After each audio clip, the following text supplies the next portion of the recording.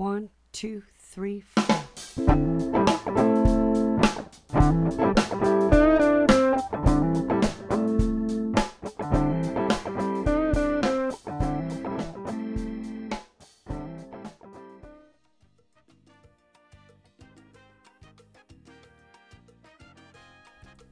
Hello and welcome to It Starts With Beer. I'm your host, Will Sis, and we are listening to 3D Rhythm of Life's cover of Earth, Wind, and Fire's Fantasy.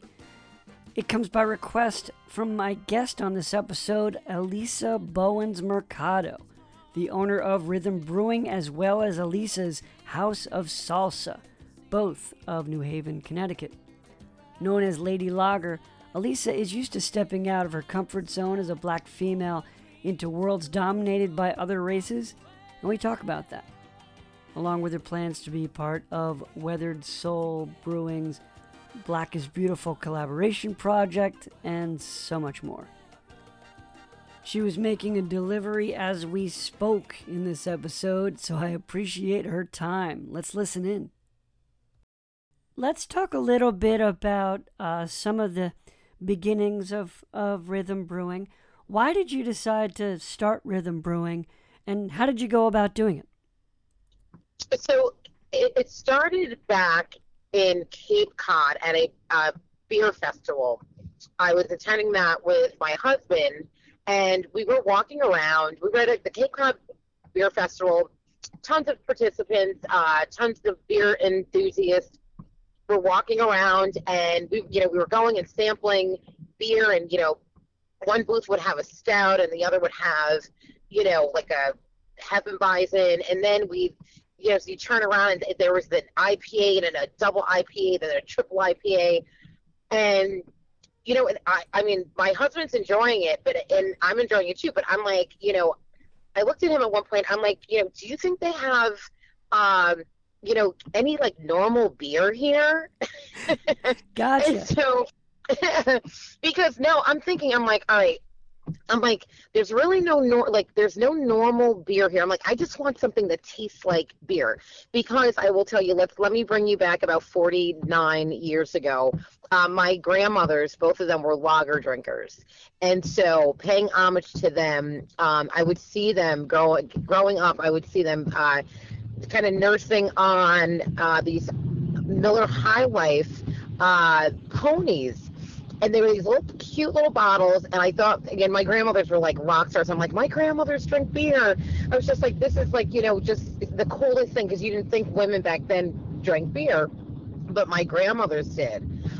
So my palate, always like growing up as a kid or just being, around my grandmothers, was a lager, like a classic lager. So, I'm walking I'm in the beer festival, and we leave. It was night, it was great. I'll be honest with you, I didn't get my fill that day, or my fix. My husband certainly did, but I didn't get that, like, all right, I've got, like, this incredible, like, all right, I was there, I tasted like 25 beers that I liked. I'm like, all right, I didn't find that lager, or that flavor.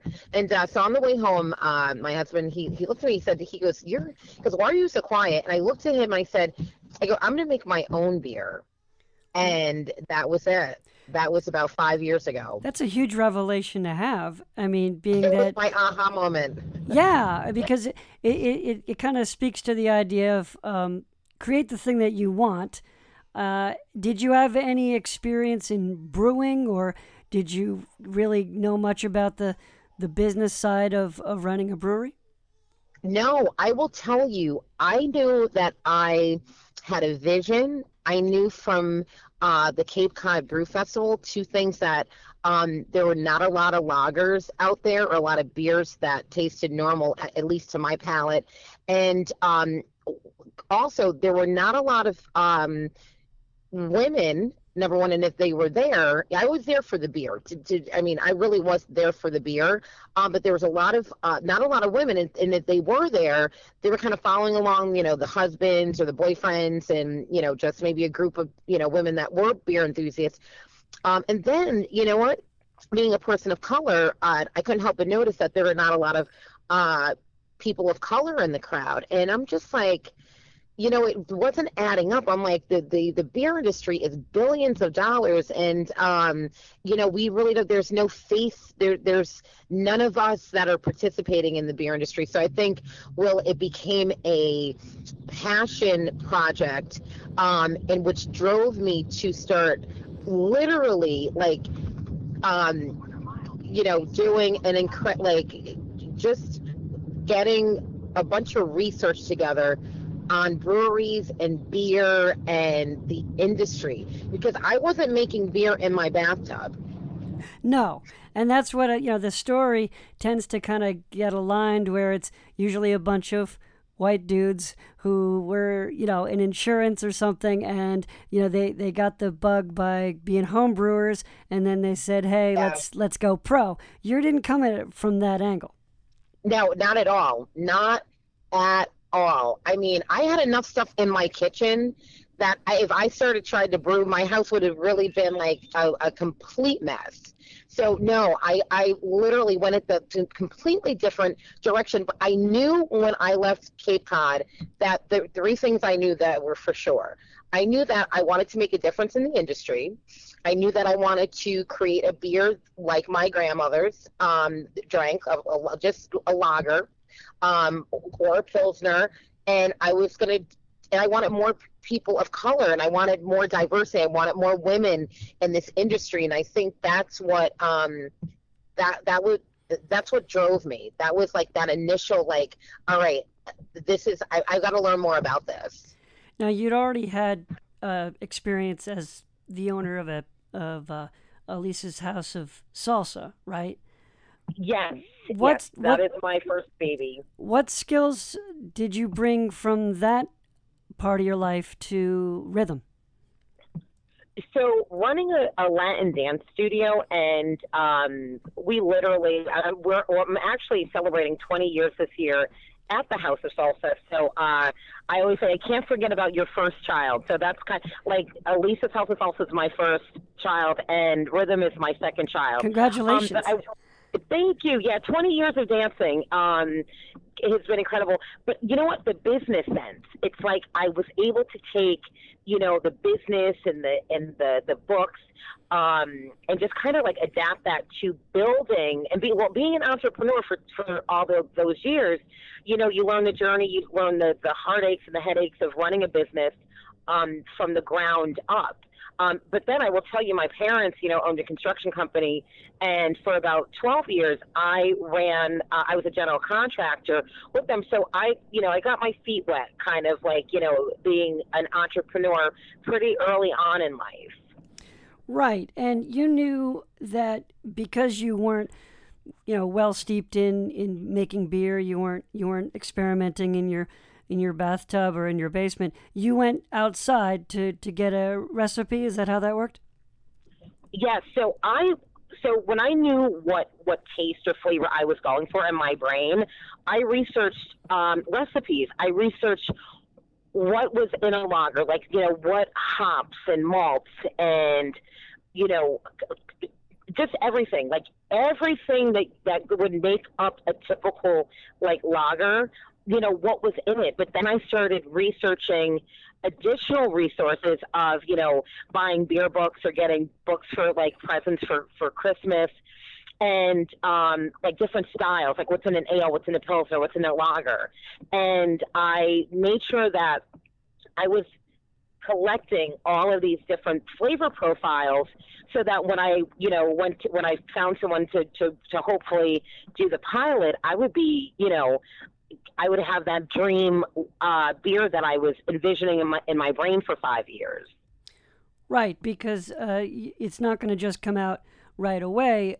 Yours is known as being a little hoppier than most lagers, but the idea was that you wanted to dial in. You already had something in your mind's palate, so to speak, and Absolutely. you were able to achieve that.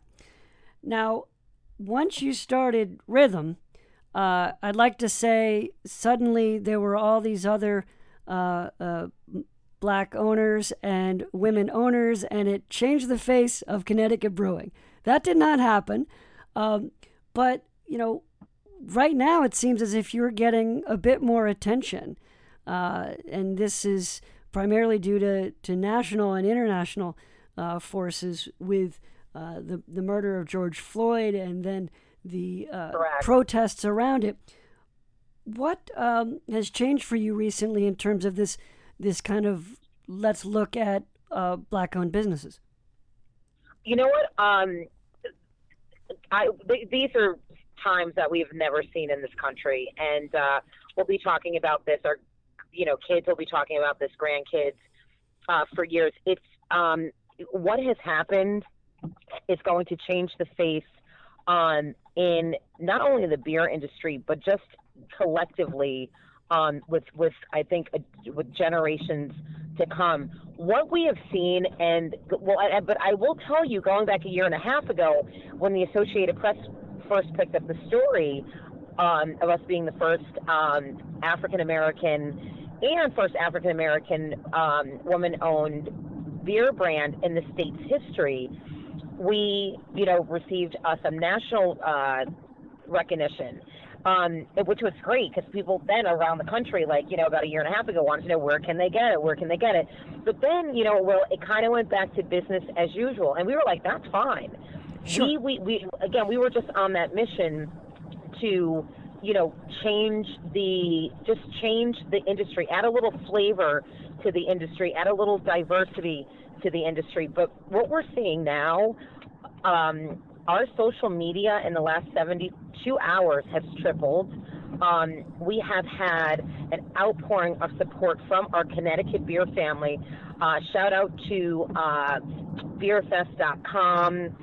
We've got Kevin Mardoff and his co-pilot, love them, and we've got Phil Pappas from the Connecticut Brewers Guild and Kate. I mean a ton of other associations, organizations, and brewers who have really stepped up, and not just in the past, but presently have shown us exactly the solidarity that we wanted to see, or that we are seeing now in the industry. So, it's just like one of those things where, you're trying to get, the people in places that are going to get you to where you're going, but collectively as a family, all races and genders, and that's what I think is so powerful with all these adversities. With the George Floyd case, I think people recognize that, people are disenfranchised. There are races, there's the Black generation, the Black culture that have been disenfranchised for years. And I just think it's bringing light, and it's bringing conversations that I think a lot of us had not had. And this is the opportunity, even if it's through the beer community, to have. So I just think this is a change that was needed, and a change moving forward. It's going to be, it's just going to create more solidarity and unity. Well, it certainly adds a bit more responsibility, to you. You're the face of RYTHM, and, up until this point, RYTHM, just by looking at the cans or the website, there isn't a lot that screams Black ownership until, you start reading your bio and learning more about you. Do you think that that's going to take more of a forefront? I mean, how far can a business get when it comes to being a protester, or adding to that change, that reversing that, or starting to reverse that systemic racism, and get things in the right direction? Well, you know what? What we have always said from the beginning, that, we take the fact that I'm a woman out of it, take the fact that I'm a Black female. If I'm not making good beer, I don't want nobody should be buying it. So we always stood on the kind of the credibility of, this is a beer brand, it's local, it's Connecticut, it's a lager, and they make damn good beer. That's what we wanted, and that's what we've always tried for. Some people before this didn't know that we were a Black-owned beer company, and it's okay. That was fine, because people were buying it, black, white, yellow, purple, green. they loved the rhythm. They loved actually the story. They loved the whole concept behind it. They loved the fact that in the midst of, New England, that, some chick was, bold enough to come out with a lager and not the typical IPA, double IPAs that we see in the industry. Yeah, that's revolutionary in itself, for sure. And Yeah. the idea that you're a success story based on the fact that you're making good beer, not necessarily that you're fighting oppression, but the fact that you Mhm. are successful with the product. Of course, it all kind of blends together eventually, and I think that's been part of the rise in beer over the last couple of years, because it's not so much just that you have a good beer. You need to, as you had said, have a good story, and more now you need to have a nice tap room. Although I guess now when I think about it, with the fact that you don't have a tap room, this COVID shutdown, so to speak, really has probably not affected you as much. Although I could be wrong. Is the fact Now, how have you been weathering this the pandemic?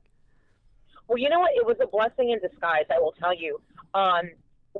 Right from the beginning of the conception of Rhythm Brewing Company, I said I'm going to do two things. I'm going to do what everybody else in the industry is not doing, and this was just my own personal opinion. I said instead of building a brewery, I'm going to build a brand. Instead of making an IPA, I'm going to make a lager. I went to the total opposite side of, I just did it my way because I knew that that was going to work. Let me develop the concept. Let me develop the beer. Let's connect with the beer community first and see if there's like that demand for, a tap room, to see if there's a demand to scale up and, build a brewery. So during COVID, I thanked God. I said, you know what? I said, I'm blessed. We pray for the breweries that are, that have been affected by COVID, and we hope that everyone in Connecticut reopens. But we were fortunate in this time to not have felt the financial blows that a lot of breweries, breweries friends, have felt because they've got equipment, they've got logs, some of the brew schedules, just kind of shut down. And I didn't have to worry about any of that. I just have to worry about, all right, so the liquor stores are essential. Now you got to start getting more beer into the hands of people that are home and consuming. So that was my thing. So we've basically, weathered this COVID storm, and we haven't been hit as hard as some of our brew friends out there. You were on a delivery run just now, right? Yeah. So never, Oh yeah. Everybody wants the rhythm. it So never stops. it's just the rhythm never stops. The Rhythm Nation is always on the go. Always, always, always. That sounds great. Now, would you say that Connecticut is inclusive when it comes to other races? Are you starting to see any improvement? Do you think that can you think of ways that we can do better? I'm going to tell you, I have been fortunate enough to team up with some of the best folks in Connecticut in this industry. Like Johnny from Armada, was a mentor out the gate, and he just my energy and his energy, in the same space, was just incredible. And he was excited about the inclusion, and he was excited about the diversity, and he's the one that made my actually no, he made one of my second pilots. But then, we were working out with the folks at Shabine, and that was very infantile in the whole process. And so, shout out to the guys out there, Louis Vega, awesome, Rich. We just kind of brought the energy and the passion and teamed up right out the gate with some great people. So, but I will tell you, let's be real. There were some folks in the industry that, it was this chick, getting into the industry, and, as a person of color, I know some of that backlash that comes because it's like, well, who does she think she is? And well, because I will tell you, every time, when they picked up the story and people were like, oh, this is the first of the first of the first, I had every media outlet, news outlet, just a ton of people, just covering the story. So, I would always, call and say, do you mind if the press is here? Do you mind if, there's interviews? So I was respectful, but there were some folks in the industry that kind of looked at that, and I don't know why, as either a threat of, what aren't we doing? Like, why is she getting all this press, and why aren't we? And but those are people's hang-ups, and you identify, and you know what? You just kind of, you move on, and that's what we did. But I can say the majority of the folks, the majority, like 95% of the folks in Connecticut have just been incredible, and welcomed me in the industry with open arms, and wanted to see that change. Well, I'm kind of seeing a pattern too, because this isn't the first time you've stepped into the space that normally would be of another race. When you start your dance company, your dance business, that would be then Latin American, and you're not Latin American. No, I'm not Latin American. It's funny because people, I would get on the dance floor and I dance, and people were like, oh, she must be Dominican, right, or she must be Puerto Rican. And it would just be funny. And people would, I'd be out, dancing, and they'd be taking bets. They're like, she's not African American, she's Latina, or she's going to be Dominican or Puerto Rican. And I'm like, and they're like, no, they're like, she's African American. So, yes, I think I have a habit of venturing into industries and cultures, and just places that I know are that hey, let's diversify it. Anybody can. What this story says, anybody can do anything, and that's the beauty. Absolutely. That's the beauty. And when quality comes first, and when you're putting out a superior product and you're welcoming, it sounds as if all those barriers just kind of fall away. It's not like they don't exist. It's not like racism doesn't exist. But for you in this world, you're the queen of this world. Yeah, it's Lady Lager. That's, the queen of beers, Lady Lager. It's funny, I have so many nicknames, but you got to put a crown on at some point in any industry, and completely, if you feel passionate about it enough, you go for it, and you hope that you inspire through your mission. And I think that's what I'm hoping that's what I'm doing in the industry. I'm sure that you are, and then you've been reaching out to other breweries. I noticed that you'd signed on to work with Weathered Souls Brewing, the collaboration, the Black is Beautiful Stout. Is that something that you're gonna be able to produce? Oh, absolutely, yeah. These are exciting times, I will tell you. Weathered Souls has an incredible initiative, Black is Beautiful, and they have over 402. I think it might be up. Actually, I think it might be up to 500 breweries across the country. 540. Looking at it right now, amazing. Yeah. Oh my gosh. And it's funny because Marcus, we were featured in a news article together, and I will tell you what this initiative has brought is it's bringing people that are collabing that you would never expect to collab, before. And so we're partnering up. I can't tell you maybe yet because it's like still in the works, but we're getting some heavy hitters in the industry that we're going to be brewing that stout, the Black is Beautiful initiative. And so it's going to be great to be brewing kind of like arm in arm with some folks in the industry. So great idea, and it's not it's not like it's only open to certain types of breweries. I see that it looks like about 4 Connecticut breweries as of this moment have signed on. Yeah. And what a great idea.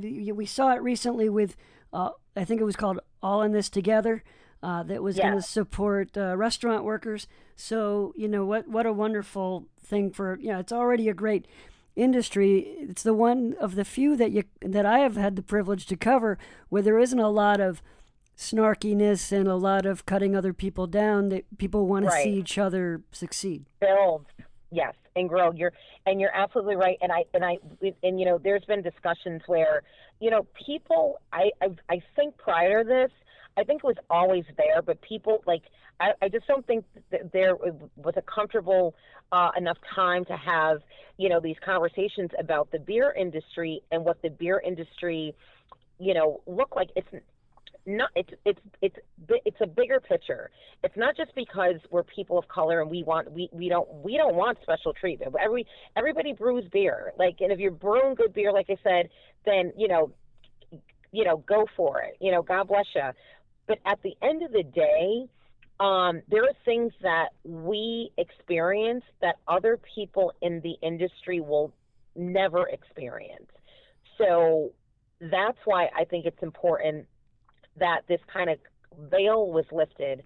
And there's a ton of people that are now just, kind of saying, yes, this is what we've always been thinking. Now this is what, let's talk the talk. You can talk the talk, but you got to walk the walk. And so, with the Weathered Souls, just to see all those breweries, like you said, I mean, it has, kind of skyrocketed. That's a beautiful thing. That's what we want in the industry. When I think about the kind of privilege that I've had, especially when in relation to the police, what I'm seeing more and more now is that the idea that white people kind of use the police as their personal security, and it brought me back to a time I remember. I was in Washington D.C. and I got more or less jumped by what I can only imagine. This kid must have been in sixth grade. I mean, it was just, Oh, wow. I mean, and it was one of those things where he just, and it was so bizarre. And so all I remember doing was running, which was stupid, but I got away, and I called the police, because that's the first thing I do. Right. And the police come by and they grabbed the first African American male they could find. I had described this kid as being like a little kid who told me he had a gun.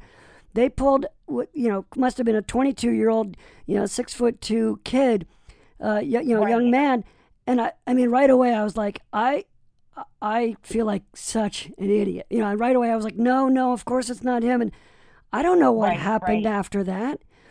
So have you had experiences that with police yourself, or do you know about others that have been mistreated? Oh my gosh, yeah. I mean, we would have to have a completely different podcast for that. Sure. But I will tell you, growing up in Bethany, and some people don't even know where Bethany is, but Bethany is by Woodbridge. It's outside of New Haven. Sure. It's a suburb in Connecticut, and to get to Bethany, you have to drive through Woodbridge.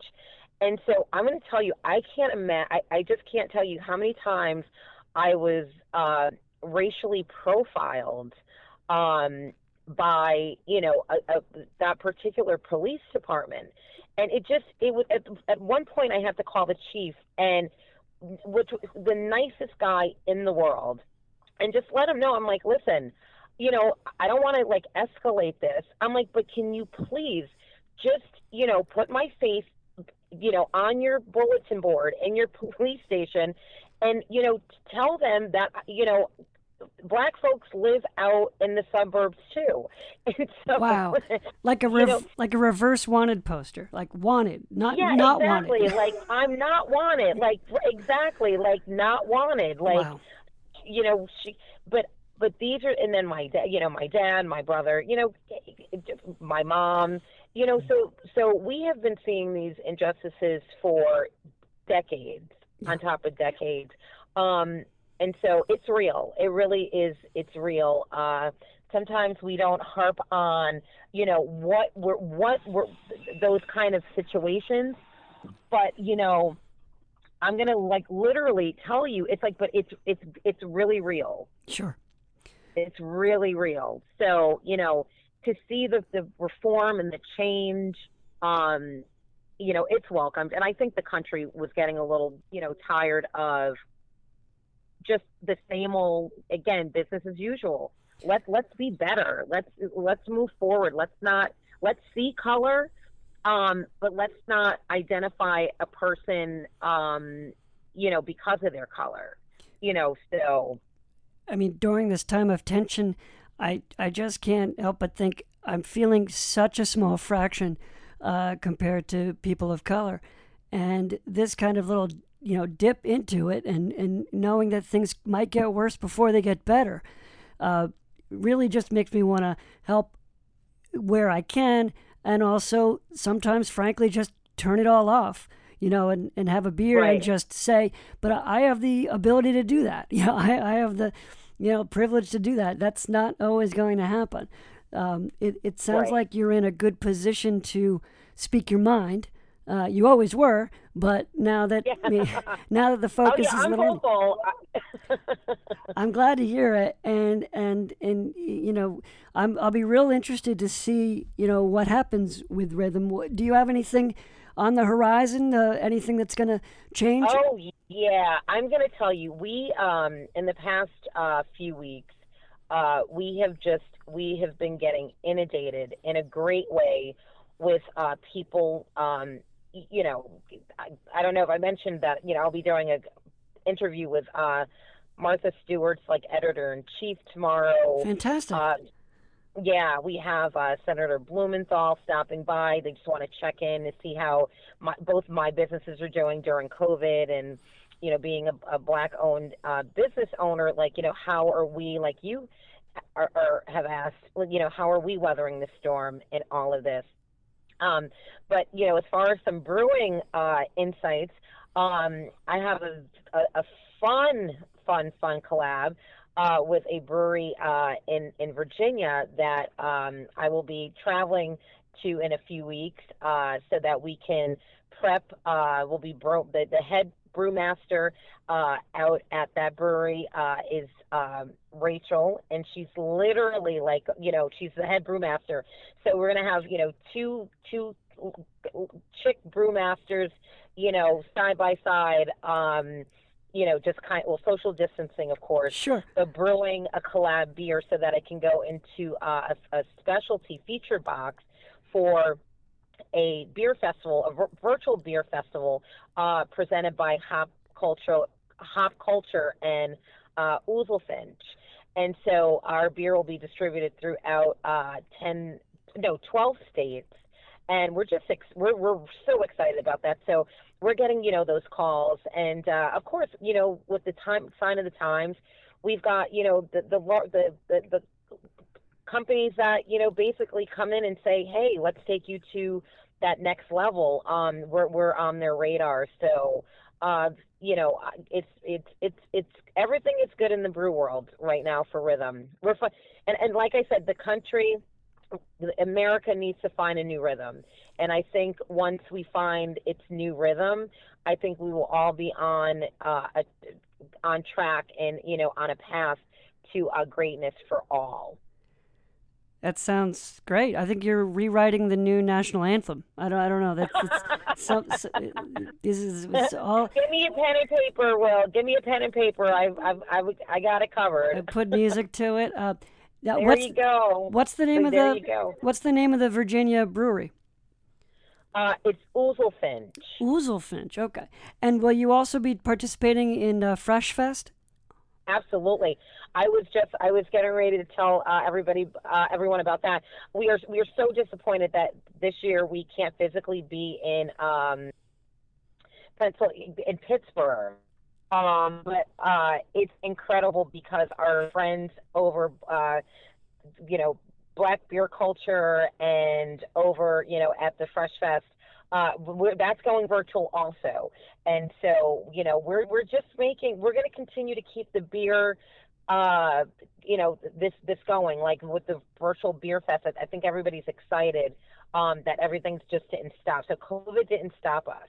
But Fresh Fest, that's a festival that has all of the major top like black brewers in the country. We all converge on, on one place, and then we've got the local Pittsburgh brewers that are there. And I mean, you want to talk about a diverse beer festival, then that is it. It's Fresh Fest. I mean, it looks like the melting pot of what I think every beer fest should look like. So happy that my friends decided to keep moving forward and hosting that on August the 8th of August.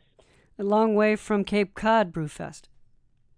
I'm going to tell you, that was about 5.5, maybe 6 years ago, and I will tell you, we have come a long way, and we're just happy to be on this journey, and we just are excited. I'm excited to see where we're going. We've got our Rhythm Nation fan base that's excited to see where we're going, and as long as we keep cranking out great beers, and by the way, there will be more that we'll be adding on to our portfolio. So I'm excited. We're just excited about our future. I'm excited for you too. This is talk about taking a really rough time and being positive about it, and seeing things go your way because of all the hard work you've done in advance. You're taking advantage of a wonderful opportunity, and I'm very happy for you. Thank you. Thank you. My thanks to Elisa. You can follow her on Instagram at Rhythm Brewing Co. and Lady Lager 1.